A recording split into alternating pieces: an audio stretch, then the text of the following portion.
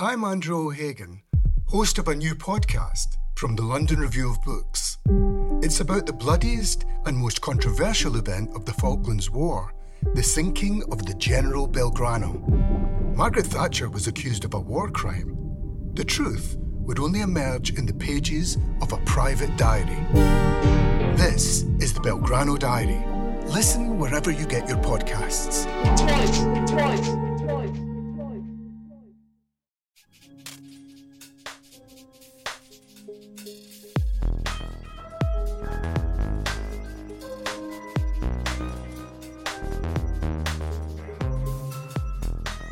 You're listening to the London Review of Books podcast. I'm Thomas Jones, and today I'm talking to my colleague Jeremy Harding, who has a piece in the current issue of the LRB on Morocco's secret prisons. It's a review of Tasmamert, 18 Years in Morocco's Secret Prison by Aziz Bin Bin, translated by Lulu Norman, which Jeremy describes as an intimate memoir that nonetheless forces us beyond the prison gates to consider a century of turmoil in Morocco. Jeremy Harding is a contributing editor at the LRB. His books include Small Wars, Small Mercies, Journeys in Africa's Disputed Nations, and Border Vigils, Keeping Migrants Out of the Rich World. Hello, Jeremy, and thank you very much for joining me. Hi, Tom. Good to talk to you. I was going to say that we should begin with the author of the book, Aziz Bin Bin, and why he spent 18 years imprisoned in that truly horrific place for his alleged part in a coup attempt in 1970. But to begin to try to make sense of that, we probably need to go back earlier in the reign of King Hassan II of Morocco to an earlier alleged coup attempt in 1963, which is where you begin your piece. Yeah, that's right. The moment that Hassan came to power after his father's death in 61 and was crowned King of Morocco, the kingdom was facing two ways in some sense. There was a strong wish to kind of retain contacts with France and increasingly with the United States, which had been not cemented exactly, but forged early on during the 1940s and even before the Second World War ended. But at the same time, there was this interest in liberation, independence, the end of colonial rule, and King Hassan's father, to a great extent, embodied in Morocco this wish to decolonize. He had fought his way, as it were, through the French protectorate, always objecting to it, never happy in any way at all with the colonial situation, to the extent that he was actually sent into exile by the French with his son and the rest of the family, and returned at the point in the 1950s when holding on to Morocco was really no longer tenable for the French. And having negotiated his return, they gave up the protectorate and handed Morocco independence. And Morocco at that time, like many, many countries who were just emerging from colonial rule, felt a good deal of solidarity with other countries in the same situation, including Algeria, actually. And many Moroccans were militantly involved in the anti-colonial struggle, and in Hassan's eyes, promiscuously involved, in the sense that they were internationalists and weren't merely loyal to the idea of the new Moroccan post-independence arrangement. And early on in Hassan's tenure as king, he started to move against anti-colonial elements who were looking at a more internationalist solution to the end of imperialism than he'd envisaged. And did he feel that threatened his rule? Why was he opposed to them? What was the threat that they seemed to present to him? I think as time went on, he felt that he was probably better off as a figurehead who was supported by the West. President and Mrs. Kennedy arrive at Washington's Union Station for a reception rare in these days of arrivals by jet. They are here to welcome a royal visitor. King Hassan II of Morocco arrives from a New York welcome. In greeting the 34-year-old monarch, Mr. Kennedy recalls that Morocco was the first nation to recognize the United States in the difficult days of the Revolution. Now begin 2 days of talks between the heads of state. Morocco gets no financial grants from the United States, but receives assistance in other ways.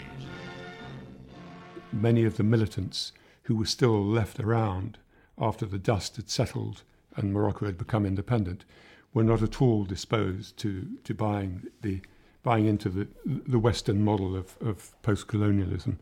And so, as you were saying in your original question, it became a matter of trying to kind of cleanse Morocco of its radical anti-colonialist elements now that independence had been achieved.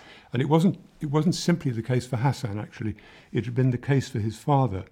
Even his father, this great stalwart of independence, having returned, having been crowned, having now become the king of an independent North African state, even he felt obliged to move against anti-colonial elements who felt that the monarchy was not quite what they'd envisaged as a post-colonial arrangement.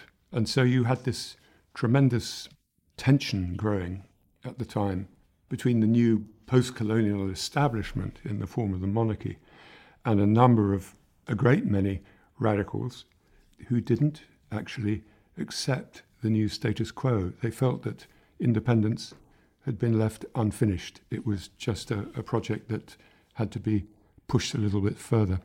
And this was why in 1963, the king and his entourage, his security entourage, sort of concocted a plot on the basis of, one or two good bits of evidence, but it was in the end conceived to damn a whole range of people, not just radicals who'd been brought up, as it were, in the tradition of armed liberation, but also constitutional radicals who wanted a peaceful settlement in which the new Moroccan monarchy would give way and become a proper democratic constitutional monarchy.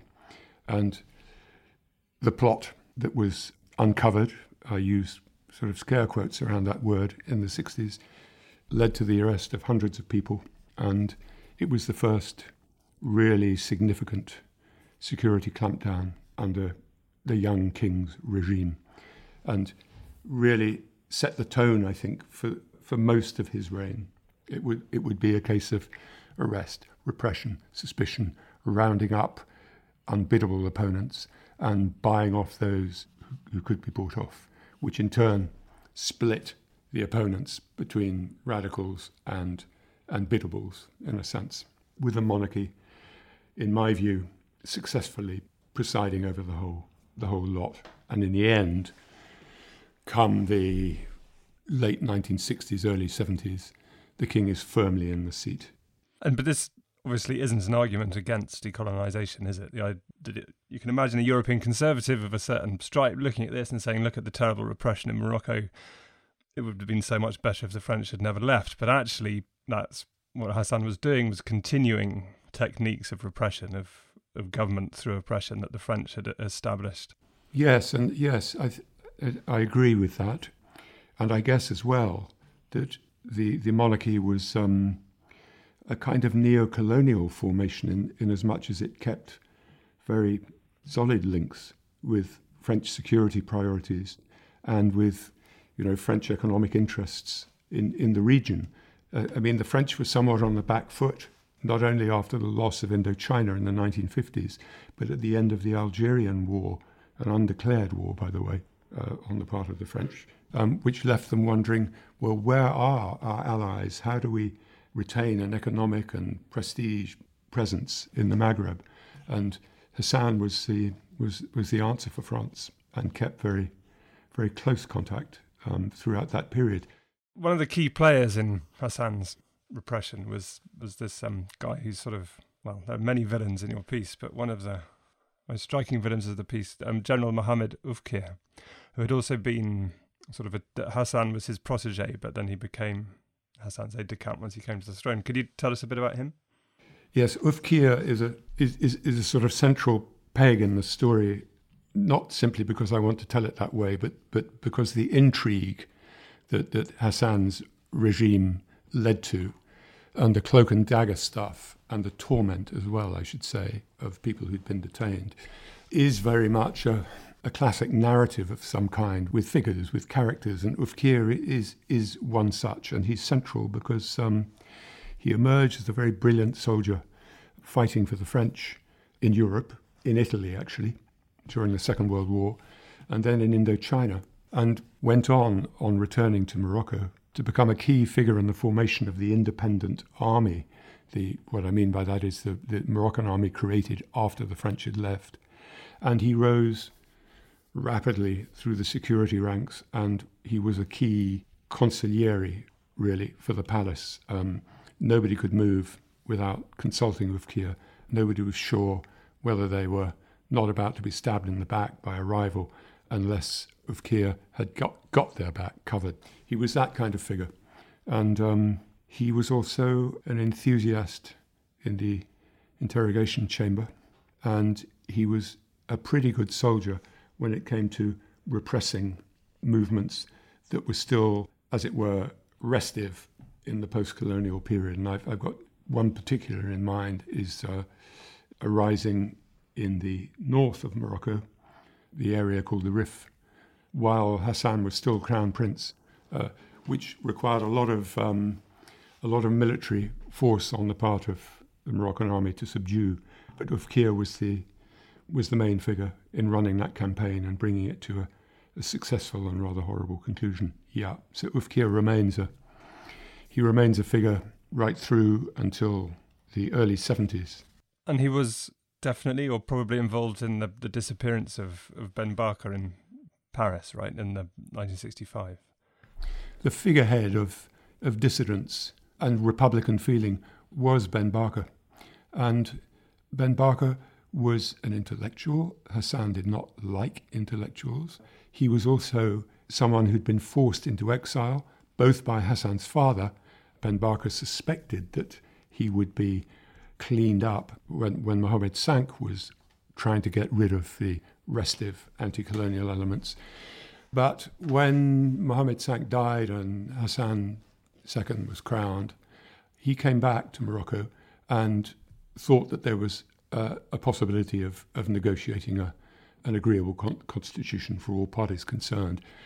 He was then the victim of an assassination attempt, which failed, and he got out of the country, and he became a peripatetic exile based in Cairo. And he was an internationalist, wasn't he? He was a radical internationalist, and he was proselytizing, for Third World Revolution, to put it simply. And in the mid-60s, he was about to attend a major conference in Havana, in fact, probably to preside at it, of liberation movements around the world.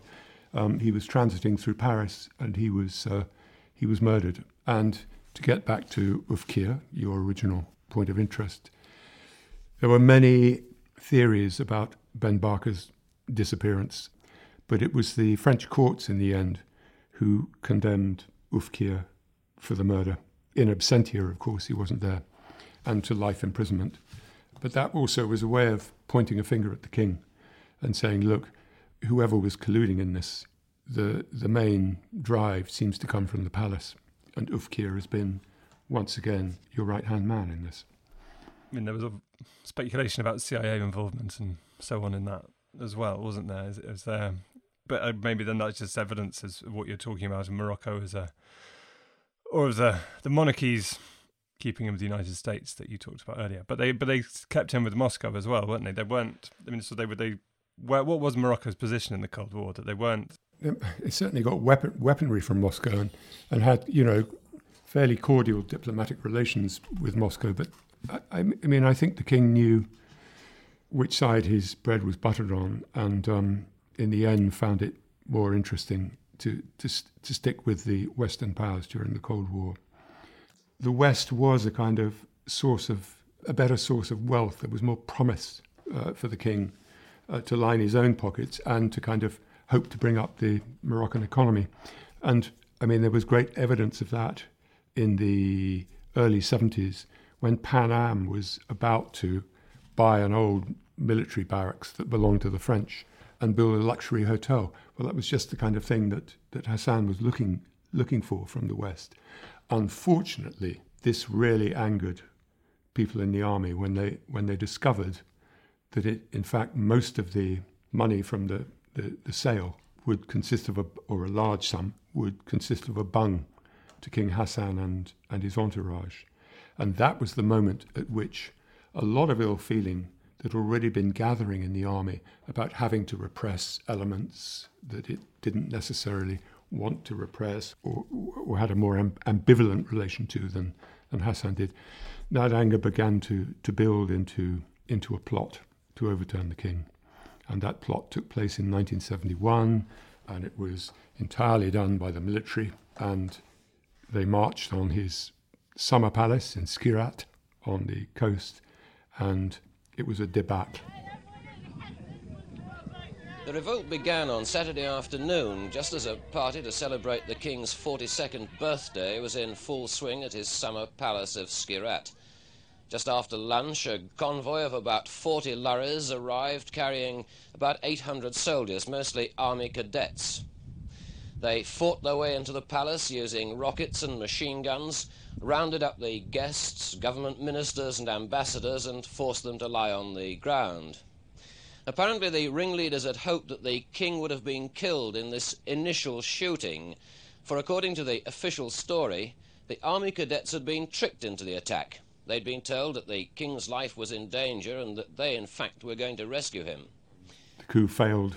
The key officers were killed, and Ufkir and the king were left momentarily in charge of the situation again. On Saturday, the king handed over full military and civil powers to his Minister of the Interior, General Ufkir, until the situation is brought back to normal.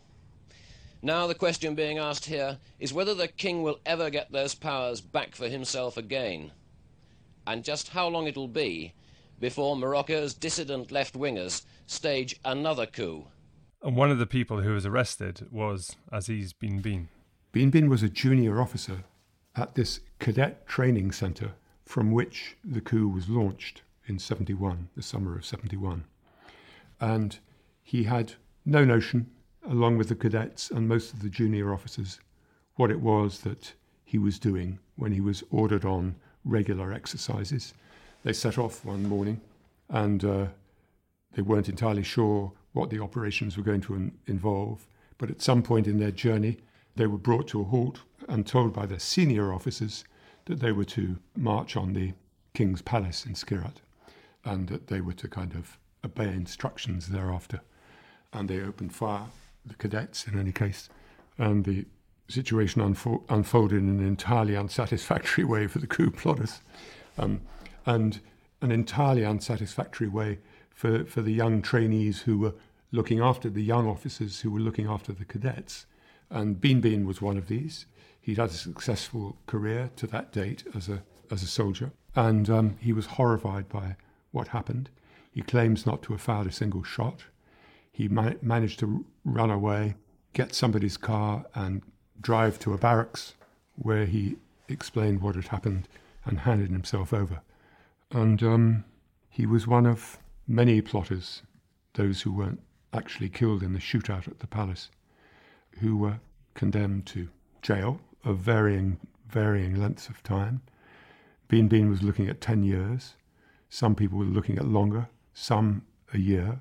And before they knew it, they were transported to a secret detention centre which had been hastily constructed in Tasmamert on the edge of the desert and the Atlas Mountains.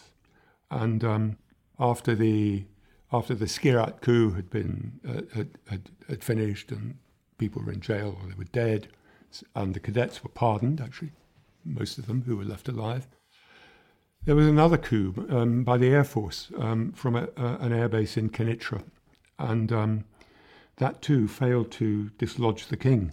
The rebel Air Force officers took off in US fighter jets and attempted to bring down the king's 727, his private plane, as it was returning from France with a party of friends and minders and helpers. But it didn't work. It was a botched coup. And the pilots were executed or sent down. And they too found themselves in the jail at Kenitra. And then suddenly in 1973, within about 8 months of the coup, if I remember right, of the second coup, they were all fetched out in the middle of the night, stuck on lorries and carted off to a mysterious destination from the airport at Kenitra. And there they were in this hastily built dungeon to accommodate some 70 people, mixture of Air Force officers and the army. And that, I was going to say second coup, but is far more than second, but that the last of those, but Oufkir was involved in it. So something had happened to make him switch sides and decide that... Yeah, you have the first coup in which Oufkir is absolutely crucial in its failure. And then you have this period in which Oufkir is clearly meditating on the nature of the monarchy, the nature of the army, presumably listening quite closely to generals, senior generals, who are not happy with the way things are going. There's a lot of repression in Morocco. There's a lot of poverty. There's a lot of abuse by the monarchy, helping itself to this, that, and the other. And Oufkir seems to turn very drastically against the king, and presumably against the whole setup. So, by the time that the second coup is actually suppressed, and it happens rapidly within the space of a few hours, it transpires that Oufkir was the key organizer, or one of them, of the pilots' coup, and that he'd been complicit in it and approved it. But again, within hours of the coup, he'd been murdered. He was said to have committed suicide, but he was clearly taken out by the king's security. The king is now supported by few experienced officers and will be counting his friends very carefully. But with General Oufkir dead, the King Hassan believes he can now mop up his followers. Most Moroccans seem neither concerned nor affected over the dispute between the military and civilian wings of the government. If anything, the king's support in the country has been increased with the belief he survived through divine protection. But the people of Morocco have had little chance of public or political expression. One leading party, the Istiklal nationalist movement, say the king must give the people a say in running the country after his undemocratic policies of the past 9 years. The king's answer came in a broadcast to the nation. All high positions are open to the people, he said, but anyone who tries to seize power will be the first victim of his own actions. And meanwhile, Bin Bin and the others were taken, as you said, to Tasmamet, newly built. And it was said to be a secret prison, and it was to the extent that nobody knew about it, other than the people who'd built it and worked there. Yeah, as far as we can tell, not many people know about it. Perhaps families know a little bit, but obviously they have no interest in talking about it because the repercussions would be too great, potentially for inmates who they'd hope would be released when their jail terms ended. But it turned out that in Tasmamet, the jail terms meant absolutely nothing. You know, whether you've been sent down for 3 years, 10 years, or life, the longer this dungeon kind of rolled on, the clearer it became that people were there until they died. That was the project. And Bin Bin's story, which is interestingly not a political story. It's a story. I don't think Bin Bin is terribly interested in the politics of the situation. I don't think he was interested in overthrowing the king during the first coup. He was somebody who just wanted to be a soldier, you know. His account of Tasmamet is not full of political recrimination or analysis. It's simply a story of what happened to the people who were put in that place and what happened to him. And it was a long, long time. And simply because Hassan never meant to release people at all, the only way that you ended your sentence was by dying, basically. And that's the story Bin Bin tells.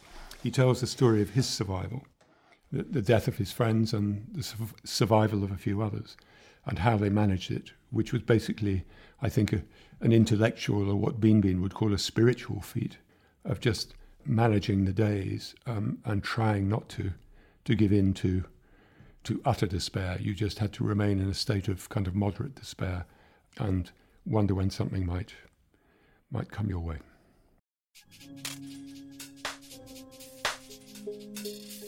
This is the LRB podcast. If you enjoy listening to it, you'll probably enjoy reading the London Review of Books. To subscribe from just £1 per issue, go to lrb.me/listen. That's lrb.me/listen. or click on the link below.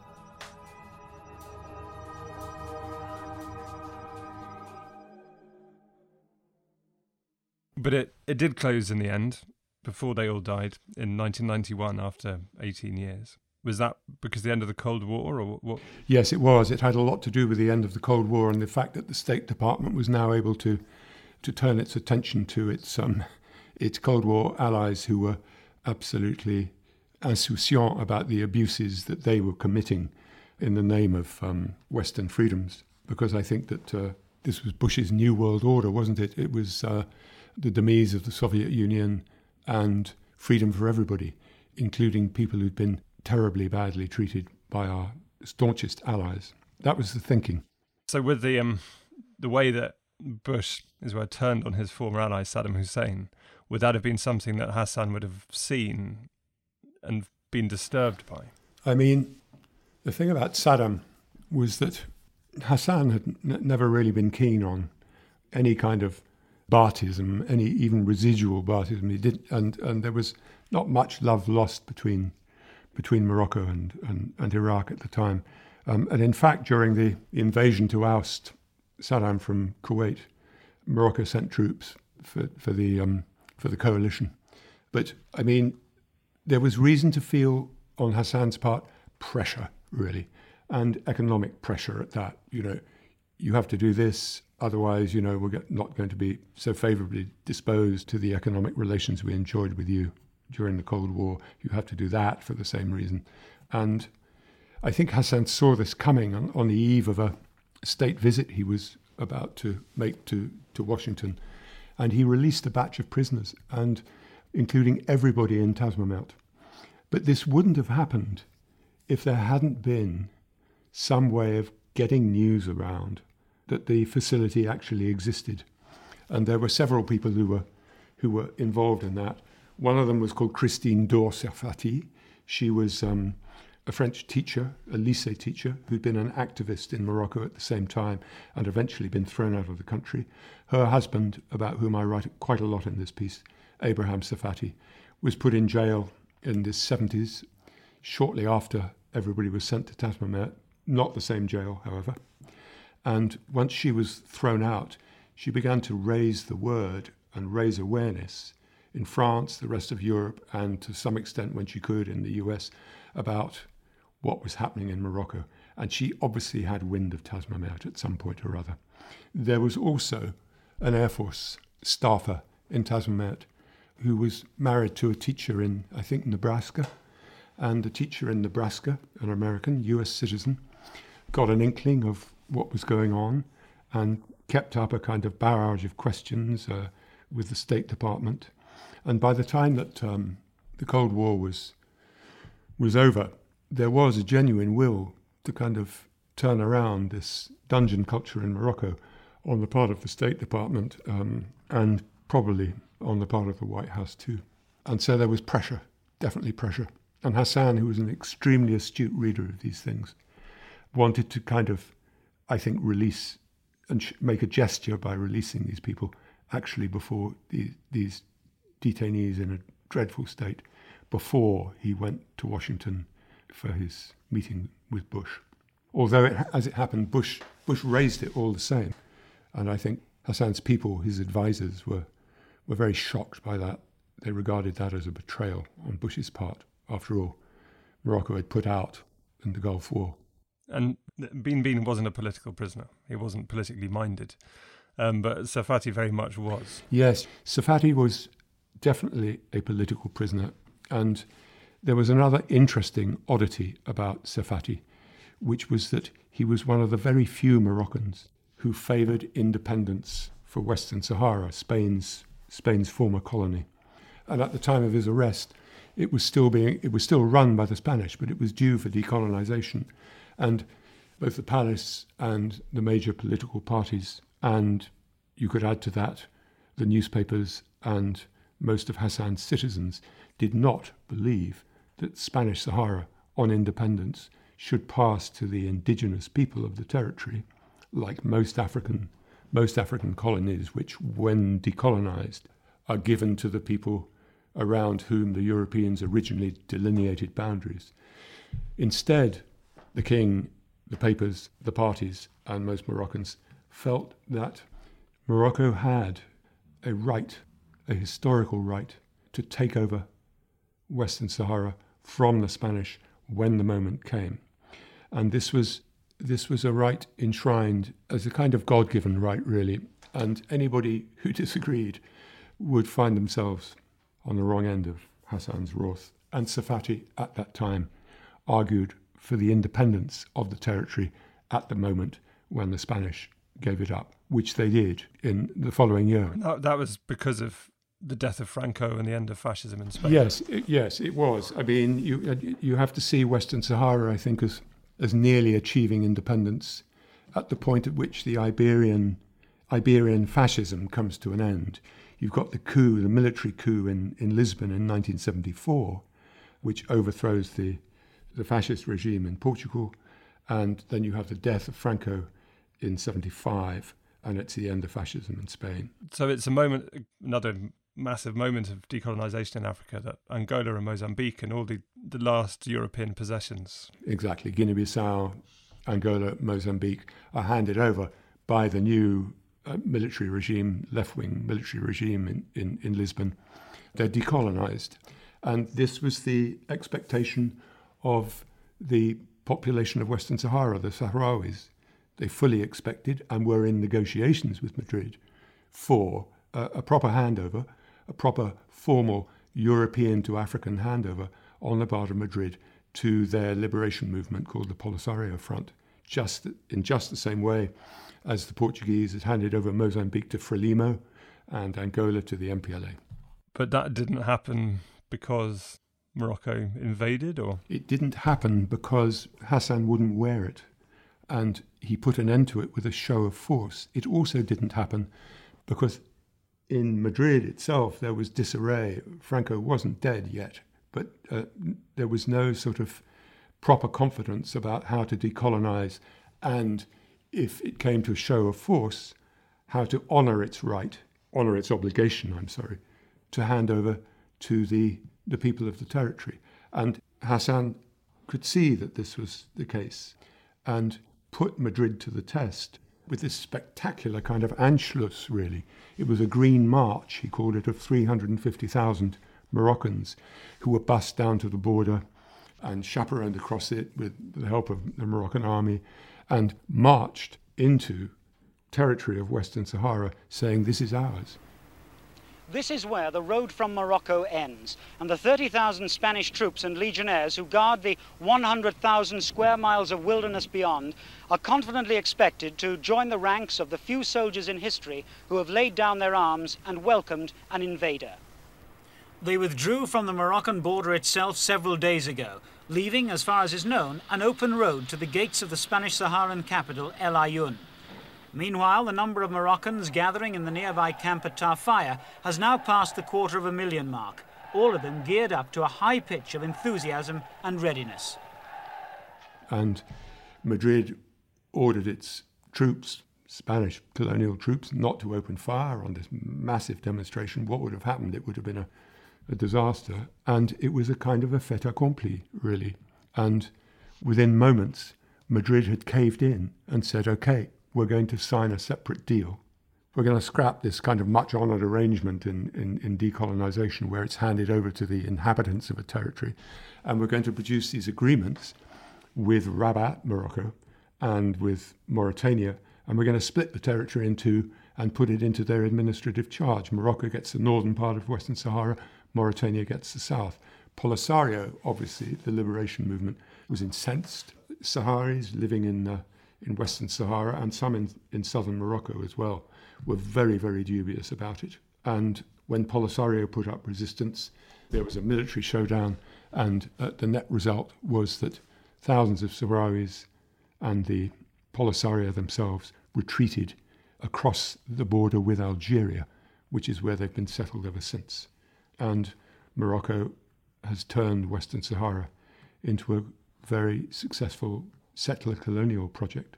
With phosphate mining, is that right?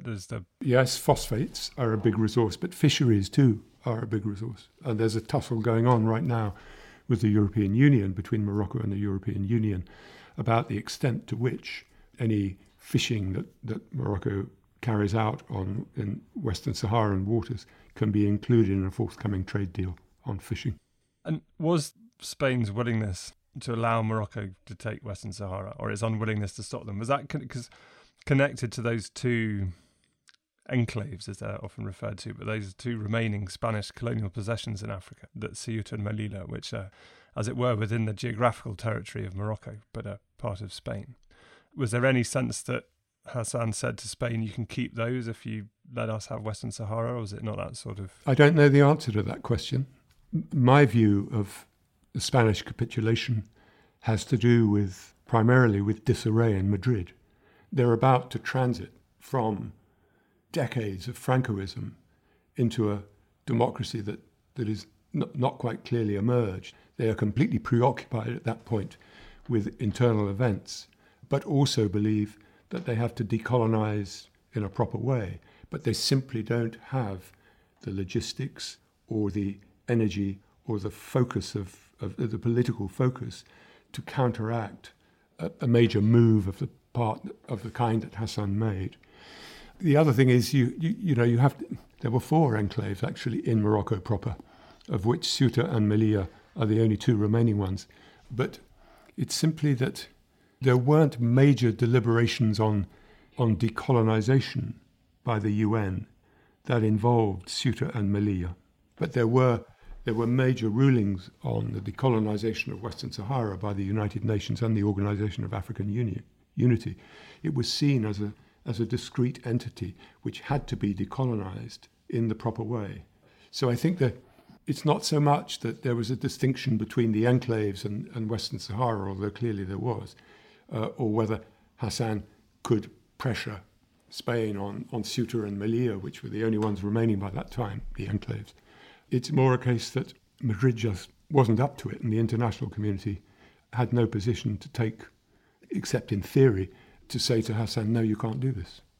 It was force majeure. Simple as that. And in 1991, the year that Tasman closed, the Cold War's come to an end, there was also an agreement, to hold a referendum on the status of Western Sahara. But we're still waiting for that. Well, we're not. They are still waiting for that referendum to be held. The notion of the referendum has changed because, the Americans and the UN were very, very active in trying to get this referendum off the ground. And it was originally agreed by both parties after the ceasefire that there should be a referendum on independence for Western Sahara or integration within Morocco. And it was a really complicated business to discover who was eligible to vote. This goes back to the 1950s, and I'll try and keep this really short. But when the remains of the restive Moroccan liberation movement were being mopped up, basically in the 1950s, with King Mohammed V's approval, but by the French and the Spanish, a lot of people who were living in Spanish Sahara fled across the border into Morocco. These were Sahrawis. And there was therefore, come the time that a census had to be drawn up in the 1990s, a huge amount of difficulty in discovering who was eligible to vote. There were lots of people from the Sahrawi tribes who'd been living in southern Morocco since the end of the 50s, and probably earlier. How you found out whether they were within their rights to take part in a referendum was unbelievably complicated. And the great thing about this complexity, which the Polisario set about solving very helpfully by putting in their own censuses and submitting them to the UN, the great thing about this complexity was that Hassan could make much of it and say, look, this is odd, we don't accept this. What's this? What are these people in southern Morocco doing, suddenly eligible to vote? Whereas the UN was saying, well, actually, if they'd been in Spanish Sahara for generations, they are probably eligible to vote. The Moroccan position was no, they're not. The Moroccan position, moreover, was actually the people that have been settling from Morocco in Western Sahara ever since 1975, when we started the settlement program, surely they too should be eligible to vote. And gradually, the whole notion of the referendum kind of ran into the ground. It ran into the sand. There was There was nothing that the UN mission could do. And we're in the position now where Morocco has the upper hand, and the only referendum it will countenance is for some kind of regional autonomy of Western Sahara within Morocco, or full integration. Well, there aren't many Sahrawis who want either of those.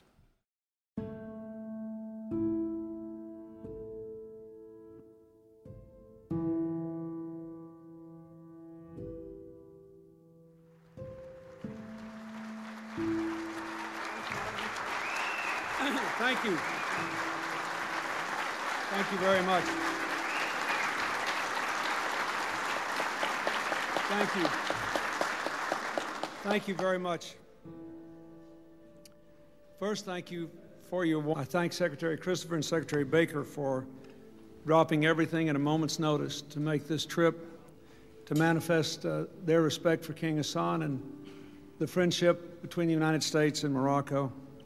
Among the throngs, the millions of his fellow citizens who came out to honor his passing today were leaders from every part of the world, from every political and religious background, united in their justice to him. Because when we think of a survivor, we think about someone who is very clever, all right, but just enough to escape the slings and arrows that fortune places in our path. Just enough to survive. And His Majesty King Hassan did more than that. He showed it is possible to be commander of the faithful and a champion of tolerance and a bridge between faiths. He showed it is possible to represent continuity and stability and to build the society that is more and more democratic and open to competing ideas and other people.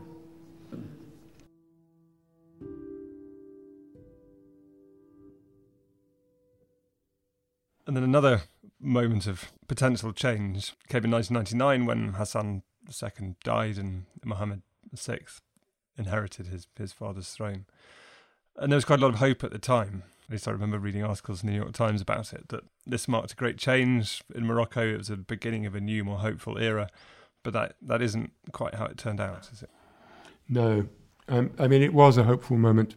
It wasn't quite the case at that point that the Western Sahara referendum was completely stymied, and it looked very much as though the new king, was in earnest about kind of creating democracy in Morocco. And there was a truth and reconciliation process, actually, one of many, in which crimes committed could be discussed and money could be set aside for victims and families of victims, and that all looked very promising in some way.